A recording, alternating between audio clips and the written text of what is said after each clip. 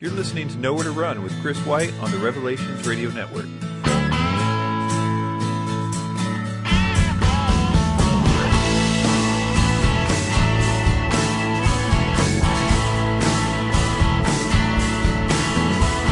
Hey everybody, welcome to Nowhere to Run. Thanks for tuning in.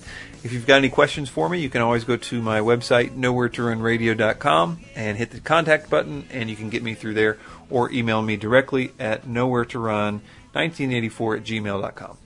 So, what I'm going to do with this episode is play about a 38-minute clip of the first session I'll be doing in Africa.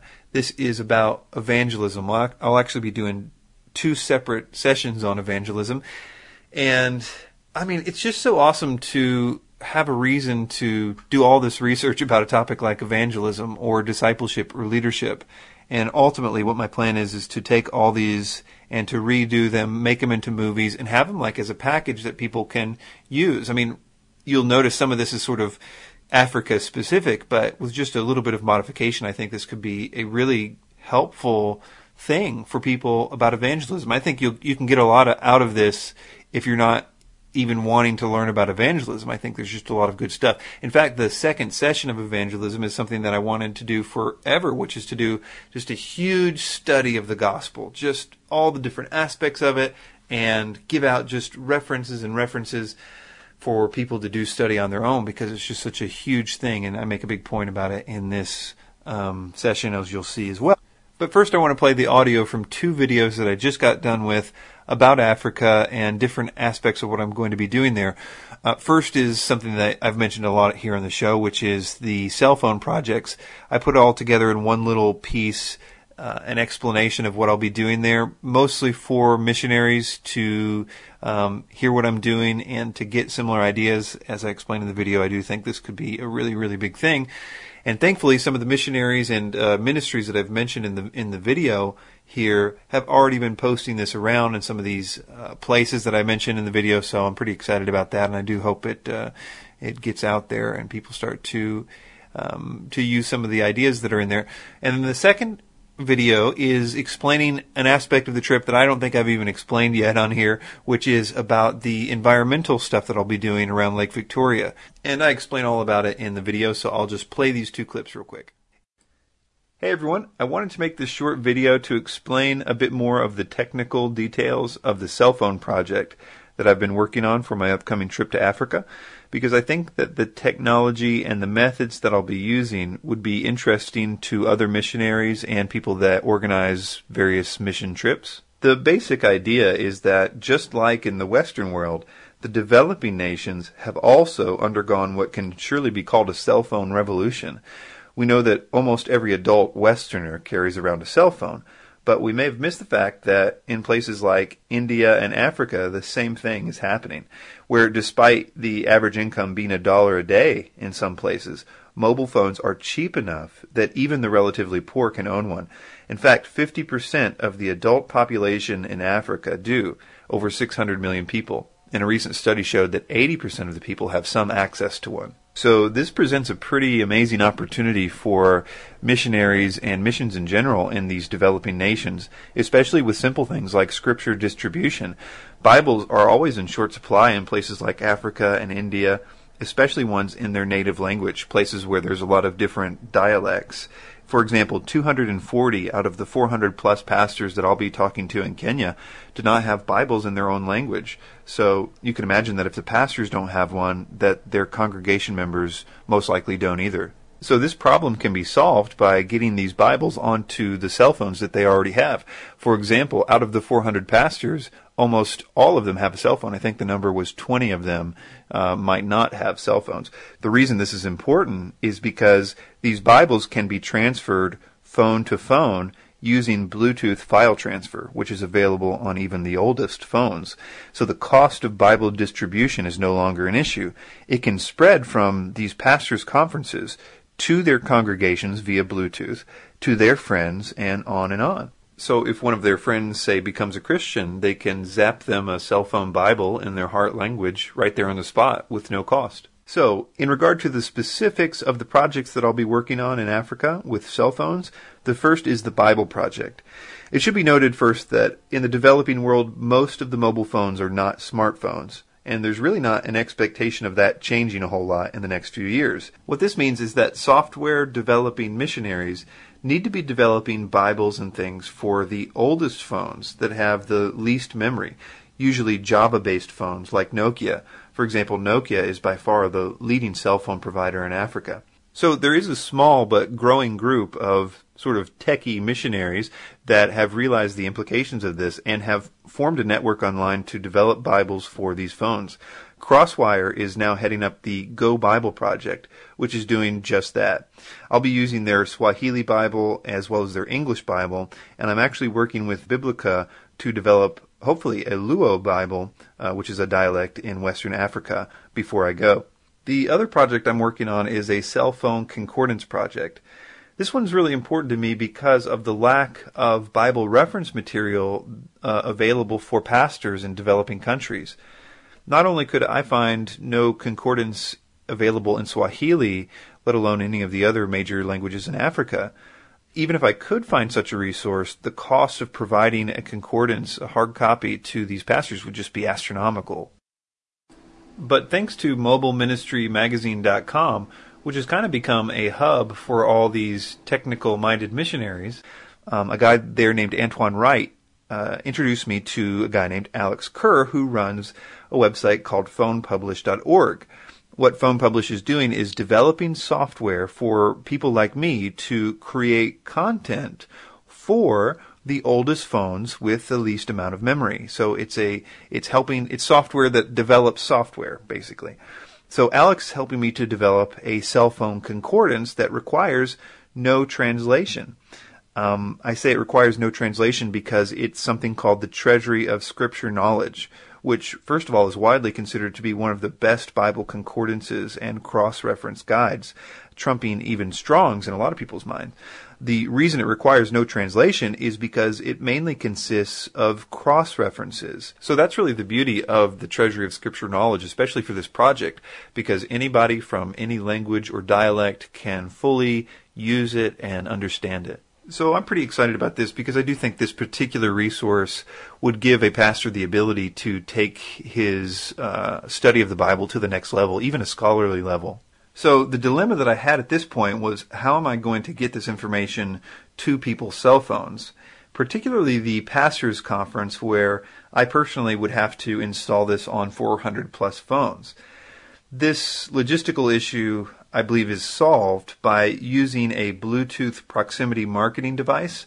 These are used in the UK and in Asia to send coupons and music or video files to people when they walk by a particular storefront. But the cool thing is that these devices can transfer any type of file. So what they do is they automatically search out cell phones with the Bluetooth capability turned on, and almost every cell phone has Bluetooth capability. They just need to turn it on. And once it finds one, it asks them if they want to receive the file, and if they agree, it will send them, in this case, the Bible or concordance. And what these devices typically do is transfer about 20 or 30 at a time, and once those are completed, it moves on and searches out others and then begins the process all over again. So I really believe this will solve my logistical problem, but while considering this, I think that this would also be useful for missionaries in places where the Bible is illegal, because Bluetooth proximity marketing devices are getting smaller and more portable. So you can put one of these things in your pocket and you can program it to distribute Arabic Bibles, for example, and walk through a crowded market. The beauty is that only the people that want an Arabic Bible will get it, because it's opt-in. So you can program it to ask them in Arabic, do you want to download a free Arabic Bible to your phone? And if they do, they can do this secretly, without fear of being caught buying or reading it. Now, in areas where smartphones are widely used, the opportunity for this type of missions work only gets better, because smartphones have more hard drive space, and they also have Wi-Fi capability. So what you can do is make use of these new hard drives that double as Wi-Fi hotspots. So what you do is you load these hard drives up with all kinds of stuff, audio Bibles, regular Bibles, videos, all in the local language.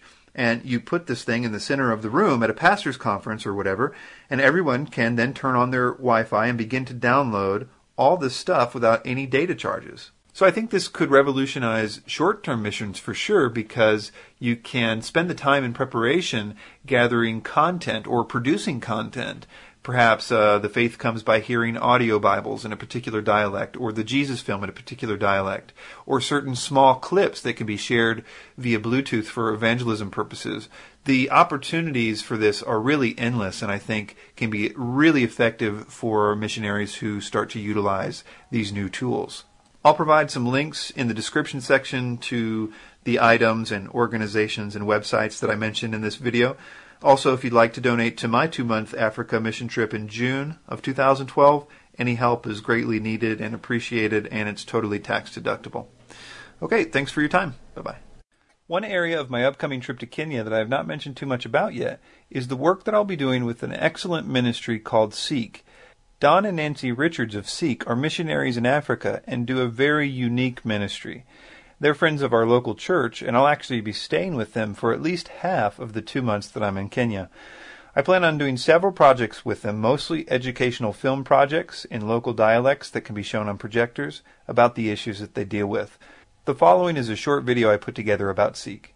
Suba Environmental Education of Kenya, or Seek. The Nyanza province has the highest HIV/AIDS prevalence rate in Kenya. The child mortality rate is 206 deaths per 1,000 births. It has the lowest life expectancy rate in Kenya, which is 46 years, and it is the poorest province in Kenya. In the greater Suba district, the HIV/AIDS prevalence is 26%. 1/4 of its 210,000 people are orphaned children. The life expectancy is only 37 years, and the rate of unemployment is 40%. This is compounded by the fact that because of pollution and poor fishing practices, Lake Victoria, the source of much of the area's food, water, and jobs, could be completely depleted of fish as early as 2014, experts warn. This would be catastrophic to an area already in great need. Seek is led by Don and Nancy Richards. Don is a former game warden and native of South Africa. His team provides education for Kenyans on the science behind biosystems that will bring positive change to both the environment and community. One such example of the training provided by Seek is a multi-story garden. This biosystem takes up very little space near a home, but will adequately supply vegetables for the family. Other examples of tools that will help with health, poverty, and hunger are solar cookers, which eliminate the need for charcoal, which is the primary cause of deforestation in the area, or sun stoves, or composting toilets, to only name a few. Tippy taps are a simple example of the resourceful style that Seek uses to help families in the surrounding areas with no running water. A 2.5-liter plastic container is configured with minimal supplies to serve as an adequate hand washing source. In addition to providing the surrounding communities with education and tools to better health, hunger, and local ecosystems in the Lake Victoria area, this faith-based organization provides camps for children, stressing God's love, an individual's worth, and an individual's responsibility to both the environment and oneself. In beautiful art form, the Children's Museum displays imagery of the world while stressing personal responsibility for the care of God's creation. This sense of personal responsibility is also applied to sanitation practices that will both keep the child healthy and help prevent the spread of disease. Okay, so here is the session on evangelism that I was talking about. It's about 38 minutes long, and I really hope you get a lot out of it. The word gospel in the Greek language means good news. The word evangelism in the Greek language means to preach the good news. So evangelism is simply to clearly explain the gospel to people. Let's start by turning to Romans chapter 1, verse 16. It says, "For I am not ashamed of the gospel of Christ, for it is the power of God to salvation for everyone who believes, for the Jew first, and also for the Greek." The gospel is the power of God to salvation. If we tell people this very specific message, then He will cover this message with His power, and people will be saved because this message was proclaimed. This is the message that the Lord asks us to proclaim just before He ascended into heaven. We see in Mark 16, verse 15, "And He said unto them, Go ye into all the world, and preach the gospel to every creature." This means that the most important question that we could ask is, what is the gospel? I'll give you one way to answer this question. The good news, or the gospel, is that the one and only God, who is holy, made us in His image to know Him, but we sinned and cut ourselves off from Him. In His great love, God became a man in Jesus Christ, lived a perfect life, died on the cross, thus fulfilling the law Himself, and taking on Himself the punishment for all sins of all those who would ever turn and trust in Him. He rose again from the dead, showing that God accepted Christ's sacrifice and that God's wrath against us had been satisfied. He now calls us to repent for our sins and trust in Christ alone for our forgiveness. If we repent of our sins and trust in Christ, we are born again into a new life, an eternal life with God. What I just said has many parts to it. Each part of the gospel message is something that you could preach 10,000 sermons on and never run out of things to say. For example, the first sentence was, "The one and only God, who is holy, made us in His image to know Him." The fact that there is one and only one God is very important. Another thing I said is that God is holy. The holiness of God is very important to the gospel. Because God is holy, He must punish sin. And because He is holy, our rejection of Him is made even more sinful. We could preach 1,000,000 sermons on the holiness of God, and we would still not say all that could be said about that topic. I could talk about the love of God for another 1,000,000 sermons. God so loved the world that He gave His only begotten Son. Or the wrath of God. This is also a very important part of the gospel. There are other questions, for example, like why did God have to become a man in order to save people? Why did Christ have to die for our sins? Why did He have to live a sinless life? What is repentance? How does Him rising from the dead matter? You don't need to know all the answers to these questions in order to be saved. You don't need to know all these answers to do evangelism either. I'm sure many of you know the answers to these questions I just asked, but I also know that all of us need to learn more about the gospel. The gospel is not something that you learn in 5 minutes and then move on to more important doctrines. The gospel is something that you can continue to learn forever. I personally believe that we can spend an eternity in heaven with Christ and still not learn all there is to know about what Christ did on the cross of Calvary. We will spend eternity learning of the grace of God through the gospel. Yes, it is true that we all know enough of the gospel right now to do evangelism, but we also need to learn more about the gospel. Being an evangelist is like being a doctor.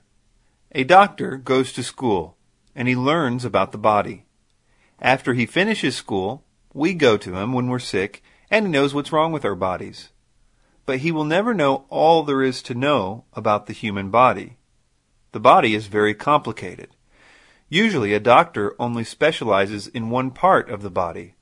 Some doctors only know about the feet or the teeth. But if he wants to be a better doctor, he will study and learn more every day. It's just like evangelists. If we learn all the aspects of the gospel, we will become more effective evangelists. We need to become experts on God's plan to save people who have rebelled from Him. Because this message that God has chosen can be explained in many ways, depending on the situation. We should be able to explain it to a child or to a professor at a university. We should be able to tell the cults why they are teaching a false gospel. We will do this by becoming experts in the Bible, both in the Old and New Testaments. It is not good enough to repeat the words of the gospel if people don't understand it. They need to understand in their minds the plan that God has made to save sinners. In America, before I was saved, I had heard the gospel many times. I had been to many churches, and I had heard them say that Jesus died for my sins. What they were saying was true. He did die for my sins. But these were only words to me. I did not know why that was good news to me. I remember asking Christians the question, why did Jesus have to die for my sins? And how did His death pay for my sins? It was many years later, even after I was saved, that I finally understood these answers. I am not saying that people need to understand all these things before they're saved. I don't think that they do. God saves people sometimes with very little theological understanding. I'm simply saying that if we study the gospel, we will be better communicators of God's plan. We will see more people saved as a result. Evangelists need to be like translators. Our translator here knows English very well, and he also knows Swahili very well. He takes what I'm saying and he tells it to you in a way that you understand in your minds. If he did not know English very well, you would not be able to understand me very well. I could be telling you that there was danger coming. I could be explaining to you the path we need to travel to avoid this danger. But if the translator only knew a little English, then you would not know the correct path to travel to avoid the danger. But because he knows English very well, he gives you a good understanding of my message. We need to take the plan of God with all its theology and make it easy to understand for people. If we want to become better evangelists, we must become experts in the gospel. The gospel message has the power to save sinners. We do not. I want you to see that in the Bible, evangelism was often in the form of teaching. Sometimes it was public teaching. Sometimes it was teaching one person only. But always they taught. Turn first to Luke 24, verse 44. This is one of the last things that the Lord said before he ascended into heaven. But before he left, he gave the apostles one last Bible study. Luke 24, starting in verse 44. And he said unto them, These are the words which I spake unto you, while I was yet with you, that all things must be fulfilled, which were written in the law of Moses, and in the prophets, and in the Psalms concerning me. Then opened he their understanding, that they might understand the Scriptures, and said unto them, Thus it is written, and thus it behooved Christ to suffer, and to rise from the dead the third day, and that repentance and remission of sins should be preached in his name among all nations, beginning at Jerusalem. Jesus gave these men understanding of the Scriptures, and explained to them that the law was being fulfilled by Christ dying and rising again on the third day. They understood for the first time the good news of God's plan to save sinners. Let's turn to Acts 17, verse 2. Starting at verse 2, it says, Then Paul, as his custom was, went into them, and for 3 Sabbaths reasoned with them from the Scriptures, explaining and demonstrating that the Christ had to suffer and rise again from the dead, and saying, This Jesus whom I preach to you is the Christ. There are 3 words here to describe the way that Paul told them the gospel.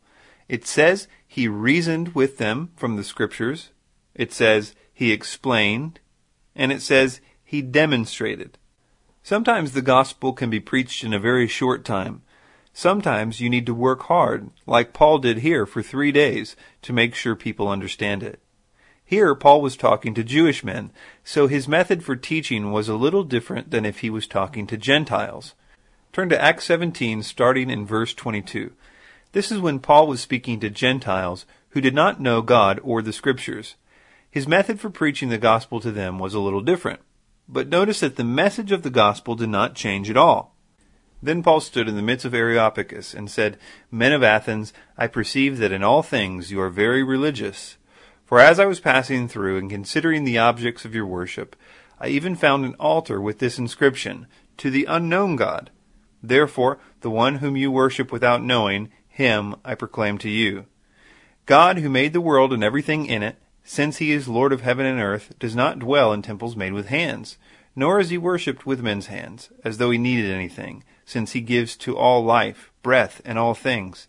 And he has made from one blood every nation of men to dwell on the face of the earth, and has determined their pre-appointed times and the boundaries of their dwellings, so that they should seek the Lord in the hope that they might grope for him and find him, though he is not far from each one of us.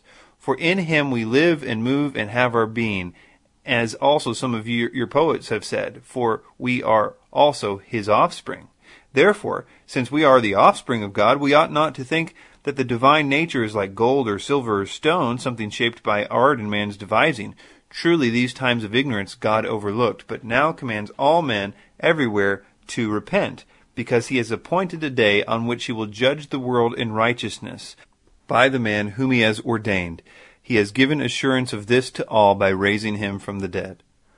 Paul, when speaking to people who did not believe in God, spent almost the whole time telling them about who God was. He told them that there was a God who created the world and everything in it, that he created all people too, and that God is worthy of their worship. Then he tells them of the plan of God for their salvation through Jesus Christ. He did this in a way that they could understand because of their unique situation. Because he was so familiar with all aspects of God's plan, he could share this message in many ways. Philip is another example of this. Let's turn to Acts chapter 8. Philip had been led by God to the wilderness where he saw a man reading a copy of the book of Isaiah. Acts 8, starting in verse 29, says, "Then the Spirit said to Philip, 'Go near and overtake this chariot.'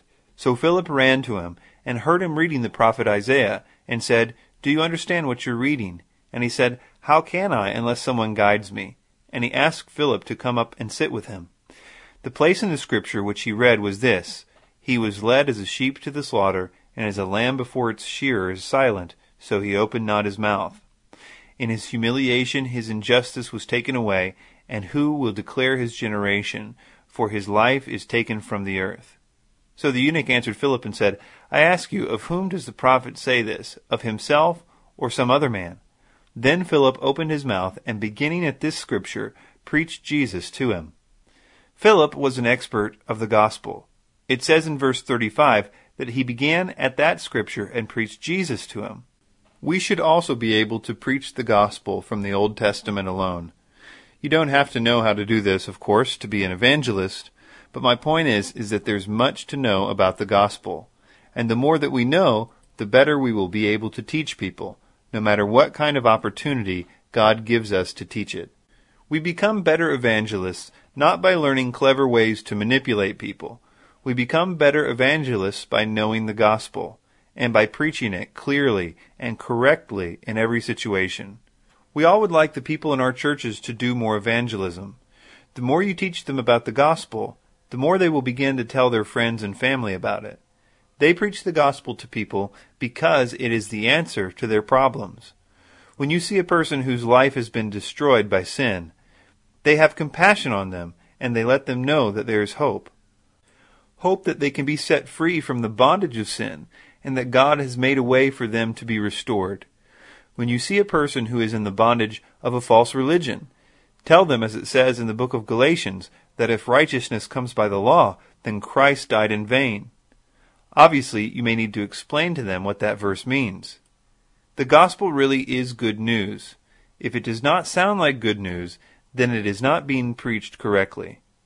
The more your people realize how and why the gospel is good news to their friends, the more that they will want to share this message with them.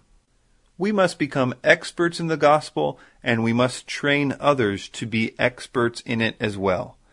In the next segment, we will search the scriptures. We will answer questions like, why did Jesus have to be sinless? Why did Jesus have to die? What does the holiness of God have to do with the gospel, or the love of God, or the justice of God? What exactly happened to Jesus on the cross, and how exactly did that reconcile us to God? Understanding these things better is the key to seeing more fruit in your evangelism. In this session, I will speak on some more practical things. Let's talk now about who should do evangelism. We know that all believers are called to share their faith, but we also know that there are some that are given the spiritual gift of evangelism. It's kind of like the gift of teaching. All Christians can teach in some way, but some have been given a spiritual gift to teach better than others. If someone in your church has the gift of evangelism, you should recognize that and encourage that gift, and train them to become better evangelists. When we talk about discipleship, I'll say that the best way to get your sheep to evangelize is to feed them good food. Healthy sheep reproduce themselves. If you feed them the pure milk of the Word and make sure that they understand it, the love of God and the love of their neighbors will compel them to share this good news. That is the motivation for evangelism, the love of God. We want to see Him glorified. And the love of people. We want them to be reconciled to God. There's another motivation for preaching the gospel that's a very good one, because the Lord commanded us to preach the gospel. We also must be obedient to the message that Jesus wanted us to preach. What exactly did Jesus say needed to be preached to all nations? Turn to Luke 24, verse 46. It says, "Then he said to them, Thus it is written, and thus it was necessary for the Christ to suffer and rise from the dead the third day, and that repentance and remission of sins should be preached in his name to all nations, beginning at Jerusalem." Repentance is the action that Jesus wants people to do if they believe in the gospel that was preached to them. In my country, many evangelists no longer preach repentance. Many of them have not been obedient to what the Lord asks us to do here. You can see that the apostles that Jesus was speaking to here understood and obeyed Christ's command to tell people to repent. Let's turn to Acts chapter 3, verse 18. This is Peter, who is in the temple, and he has just finished explaining the gospel to them. In verse 18, he finishes his sermon this way: "But those things which God before had showed by the mouth of his prophets, that Christ should suffer, he also so fulfilled. Repent ye therefore, and be converted, that your sins may be blotted out, when the times of refreshing shall come from the presence of the Lord." Just as Jesus commanded him to do, he preached the gospel and then told them to repent. Another example of this is in Acts 26, verse 19. This is when Paul is before King Agrippa. He is explaining what his message has been to people, the message that he is now on trial for. Let's start in verse 19. It says, "Whereupon, O King Agrippa, I was not disobedient unto the heavenly vision, but showed first unto them of Damascus, and at Jerusalem, and throughout all the coasts of Judea, and then to the Gentiles, that they should repent, and turn to God, and do the works meet for repentance." This is the response that people should have to hearing and believing the gospel. It's good to say a prayer, and it's good to do all these other things we do today. But Jesus said that when the gospel is heard and believed, the people should repent, and then they will be converted and their sins blotted out. If they do not repent, this will not happen. Let's turn to Luke 13, verse 3. It says, "I tell you, nay, but except ye repent, ye shall all likewise perish." 2 verses later he says it again, "I tell you, nay, but except you repent, ye shall all likewise perish." Please turn to Matthew chapter 4. This is where Jesus goes to preach his first sermon. We will read from verse 16. "From that time Jesus began to preach and say, Repent, for the kingdom of heaven is at hand." Jesus' first message was to repent. And as we've already seen in Luke 24:47, repentance was also his very last message. So what does repentance mean? The word repent comes from the Greek word metanoia. The word has two parts. Meta means change, and noia means mind. So repentance means to change your mind. Well, what do we change our minds about? Let's turn to Acts 20, verse 20. This is when the Apostle Paul calls a pastors' conference. He is speaking to the Ephesian pastors. In verse 20, Paul begins to describe his life as an evangelist. This is how Paul described what his entire ministry was about. Acts 20, starting in verse 20, says, "And how I kept back nothing that was profitable unto you, but I have showed you and taught you publicly and from house to house, testifying both to the Jews and also to the Greeks, repentance towards God and faith toward our Lord Jesus Christ." Paul says that people need to repent or change their minds about God. What kinds of things do we think about God that we need to change? Let's turn to Romans chapter 1 for the first thing, starting in verse 19. "Because that which may be known of God is manifest in them, for God has showed it unto them. For the invisible things of him from the creation of the world are clearly seen, being understood by the things that are made, even his eternal power and Godhead, so that they are without excuse. Because that when they knew God, they glorified him not as God, neither were they thankful, but became vain in their imaginations, and their foolish hearts were darkened." All people who are not saved are in rebellion against God. In some of them, this is more noticeable than others. One person may be in obvious sin. Another person may look perfectly normal. They may be a nice person. They may treat other people well. But although they know God, they glorify him not as God. They want to be king of their lives. They want to sit on the throne of their lives. They do not want to serve God. They must change their minds about God and be willing to submit to His will. Maybe the devil has even deceived them into hating God. Maybe they think God is responsible for the evil in their lives. They must change their minds about God. They must repent as well as believe in the good news of Jesus Christ.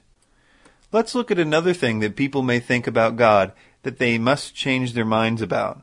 Let's turn to Hebrews 6, verse 1. Therefore, leaving the principles of the doctrine of Christ, let us go on to perfection, not laying again the foundation of repentance from dead works and faith toward God. Repentance of dead works. Changing our minds about our dead works. There are many religions in the world that believe that to please God, you need to do many works. Most of the world is in bondage to this false idea. They are weighed down because this is impossible to do. If someone believes that by following various laws you can please God, they do not understand the gospel. That is why it says in Galatians 2:21 that if righteousness comes by the law, then Christ died in vain.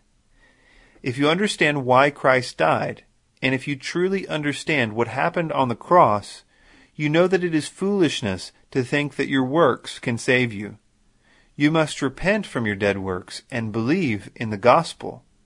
The book of Galatians teaches us that if you still think that you need to do works of the law to be saved, then you believe a different gospel, a gospel that does not save. The same idea is said a few chapters later in Hebrews chapter 9, verse 14. How much more shall the blood of Christ, who through the eternal Spirit offered himself without spot to God, purge your conscience from dead works to serve the living God? Repent from your efforts to save yourself and simply let yourself fall into the arms of the Lord. Repentance is something done in a person's mind, as well as a gift from God. You cannot change your heart. You cannot make yourself a new creation by your effort. God says that He will regenerate you. He will give you a new heart, but tells people to change their mind about Him, to repent, to decide to stop following their ways and the ways of the world, and to call Him their God and Master in their heart, and begin to walk towards Him and away from the world. He will begin to change your heart and cause you to love Him and hate sin. Some preachers in my country tell people that all they need to do is say a prayer to be saved. They are not told to repent, only to admit that they're a sinner. But that is not what the Bible says, and it is not enough to admit that you're a sinner. The devil would admit that he's a sinner. The demons believe the gospel, and it says in James that they tremble.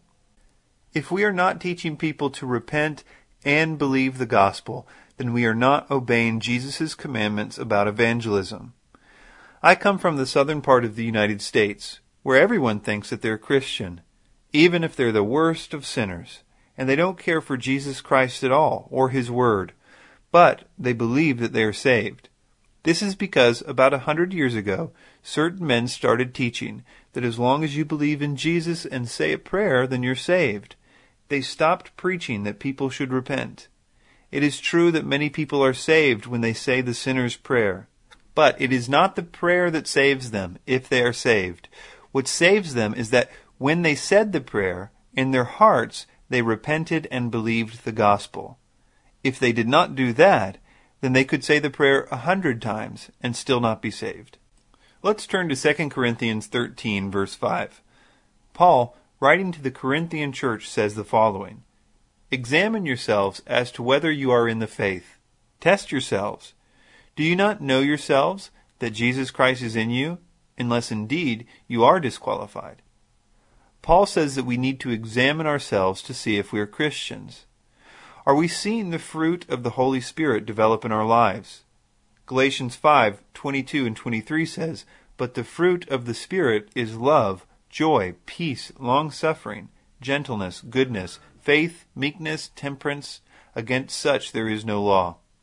These fruits will begin to develop in your life if you are saved. If it has been many years since a person has professed to be a Christian, and they show none of these fruits, then it is very likely that they are not saved. There are other ways to examine ourselves to see if we are saved. Let's turn to the book of 1 John. Let's start in chapter 5, where John says why he has written this letter. In verse 13 it says, "These things I have written to you who believe in the name of the Son of God, that you may know that you have eternal life, and that you may continue to believe in the name of the Son of God." John wants people to be sure of their salvation. The first way to tell if you're saved is right here in this verse. It says, if they continue to believe. Turn back to 1 John now, but this time go to chapter 2, verse 3. This is another way to test ourselves. It is the test of obedience. It says, "Now by this we know that we know him, if we keep his commandments. He who says, 'I know him,' and does not keep his commandments is a liar, and the truth is not in him." If a person says that they're a Christian, and they are in consistent, unrepentant, habitual sin after many years, disobeying the word of the Lord, then John tells us that they are simply not saved. We know that this verse does not mean that a Christian will be without any sin at all. If you turn to chapter 1, verse 8, we will see that this is true. It says, "If we say that we have no sin, we deceive ourselves, and the truth is not in us." So a true Christian can sin. They can even somewhat stumble. But when a true Christian sins, it breaks their heart. And they learn from that sin, and it works godly sorrow in them, which leads to a changing of their mind about it. The Bible says that God disciplines those that he loves, just like you discipline your children. When your children do wrong things, you teach them that it is wrong, because you love your children and you want them to become good adults. If God is not disciplining you when you sin, then you should be worried. Another test is the test of love. 1 John chapter 3, verse 14 says, "We know that we have passed from death to life, because we love the brethren. He who does not love his brother abides in death." Another way to test ourselves is the test of righteousness. 1 John 2:29 says, "If you know that he is righteous, you know that everyone who practices righteousness is born of him." It is also true that many times the Spirit itself gives us assurance of salvation. Romans 8 verse 16 says, "The Spirit himself bears witness with our spirit that we are children of God." I know that many times God gives us a deep understanding of our salvation in our spirit. But as pastors, we must be wise and look for fruits of the Spirit of God in people. When you read about the church in history, you will find that when a person professed faith in Christ, there was rejoicing in the church. But the pastors waited until the person began to show the fruit of that salvation before knowing for sure if that person was in fact saved. It has only been very recently that people started telling new converts that they were saved if they said the prayer. There is no evidence in all of church history of this being done until very recently. Billy Graham is probably one of the most famous American evangelists in history, and he knew that it was wrong to tell people that came forward in the meetings that they had been saved just because they said a prayer. He once said that he would be happy if 25% of the people that came forward were actually saved. It is good to have altar calls and to ask people to say prayers, like the sinner's prayer. Don't misunderstand me, that is all good. But there's nothing bad that can happen if you wait to see the fruits of salvation before becoming confident that a person is saved. This is how it has been done for almost all of Christian history. The fruit of the Spirit is what we look for. Are they broken over their sin? Are they becoming a new creation? Let's turn to 2 Corinthians 5, verse 17. It says, "Therefore, if any man be in Christ, he is a new creature. Old things are passed away. Behold, all things are become new." It does not say, if some men be in Christ, they are new creatures. It says, if any man be in Christ. This process can be slow or fast. We should not expect too much of our new believers. But everyone who is saved will eventually be changed. One preacher said, "The gospel that does not change my life cannot save my soul." If the Spirit of Almighty God dwells in a person, it will be noticeable over time. As pastors, you need to look for the evidence of this Spirit in the lives of your people. Most of the problems in churches are caused by unsaved people who believe that they are saved. You need to find them, pray for them, and try to help them. I want to move on from this and to give you some practical ideas about evangelism. I know that you are all probably much better evangelists than me. I know that you're out doing great work in Africa. I want you to know that I do not have all the answers of how to do evangelism in Africa. You know the land. You know the people. You know the false teachings that are being taught. You know the hearts of the people. All I can do is give you advice that I think will help you become even better at what you are already doing well. The first advice I can give is to pray before, during, and after evangelism. In Matthew 9:37 through 38, Jesus asks us to pray that the Father would send workers for the harvest. We should also pray for compassion for the lost. The more we want to evangelize, the more we will evangelize.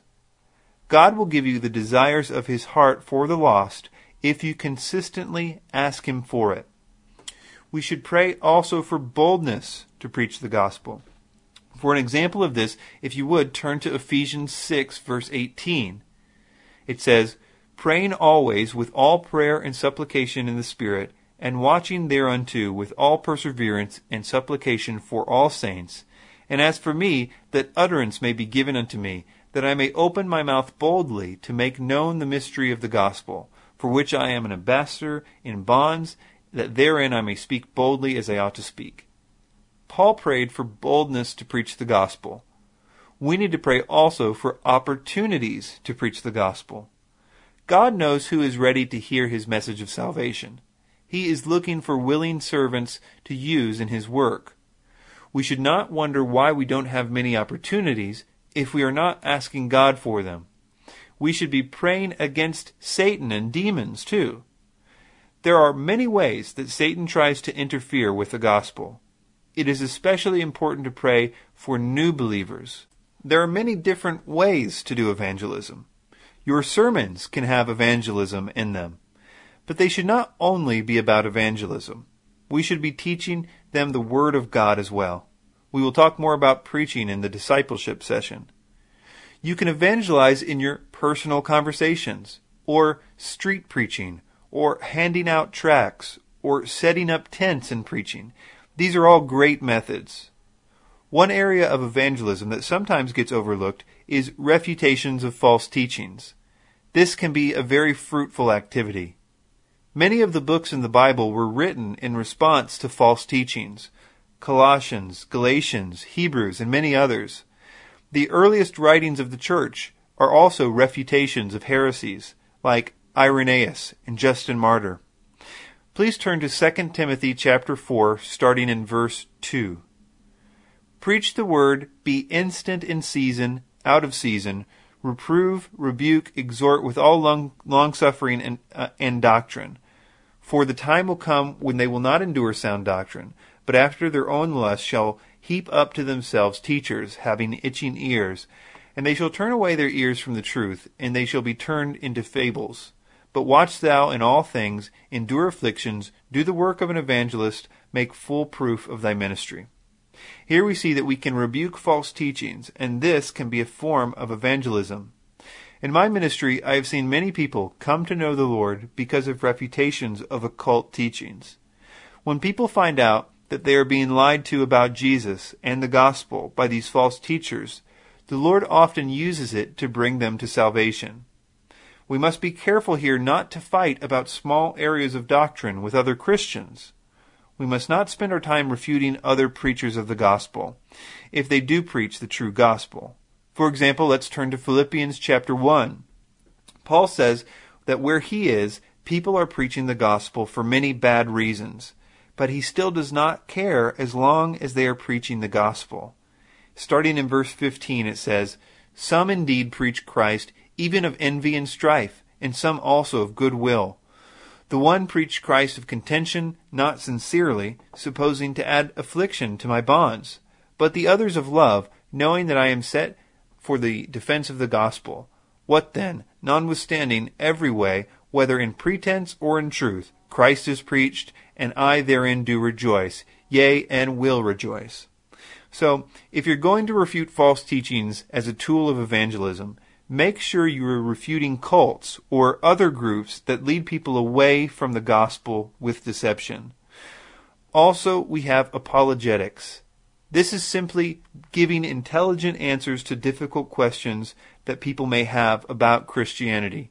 Apologetics is not evangelism itself, but sometimes you have to do apologetics before someone can even be ready to hear the gospel.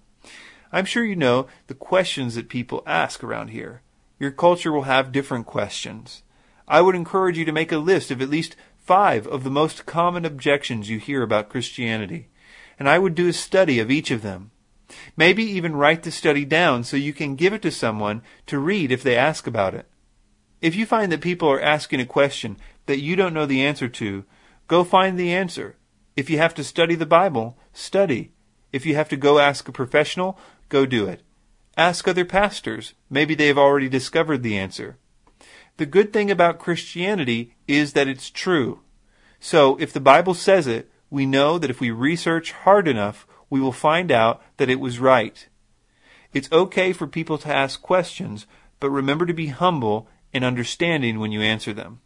Oftentimes they're so surprised by the love that you have for them, they care more about that than they do about the answers to the questions. In conclusion, I want to encourage you. I have great faith in the pastors here. I believe that God will use you to reach Africa and the world. I think that in these very important days, God has great plans to use you in a mighty way. It will be dangerous for you, and as these days get darker, it will only become more dangerous. Kenya is a special place, and you have a special gift of love for your fellow brothers and sisters. You still believe in the power of God through His Holy Spirit. You can be a light for the entire world. I sincerely believe that the pastors in this room can change the world.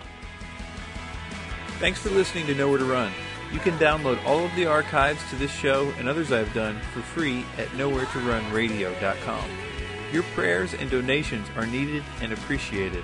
You can partner with me to reach many more people with discipleship, apologetics, and the gospel. Go to Nowhere to Run Radio to help support this ministry. Thanks for your time.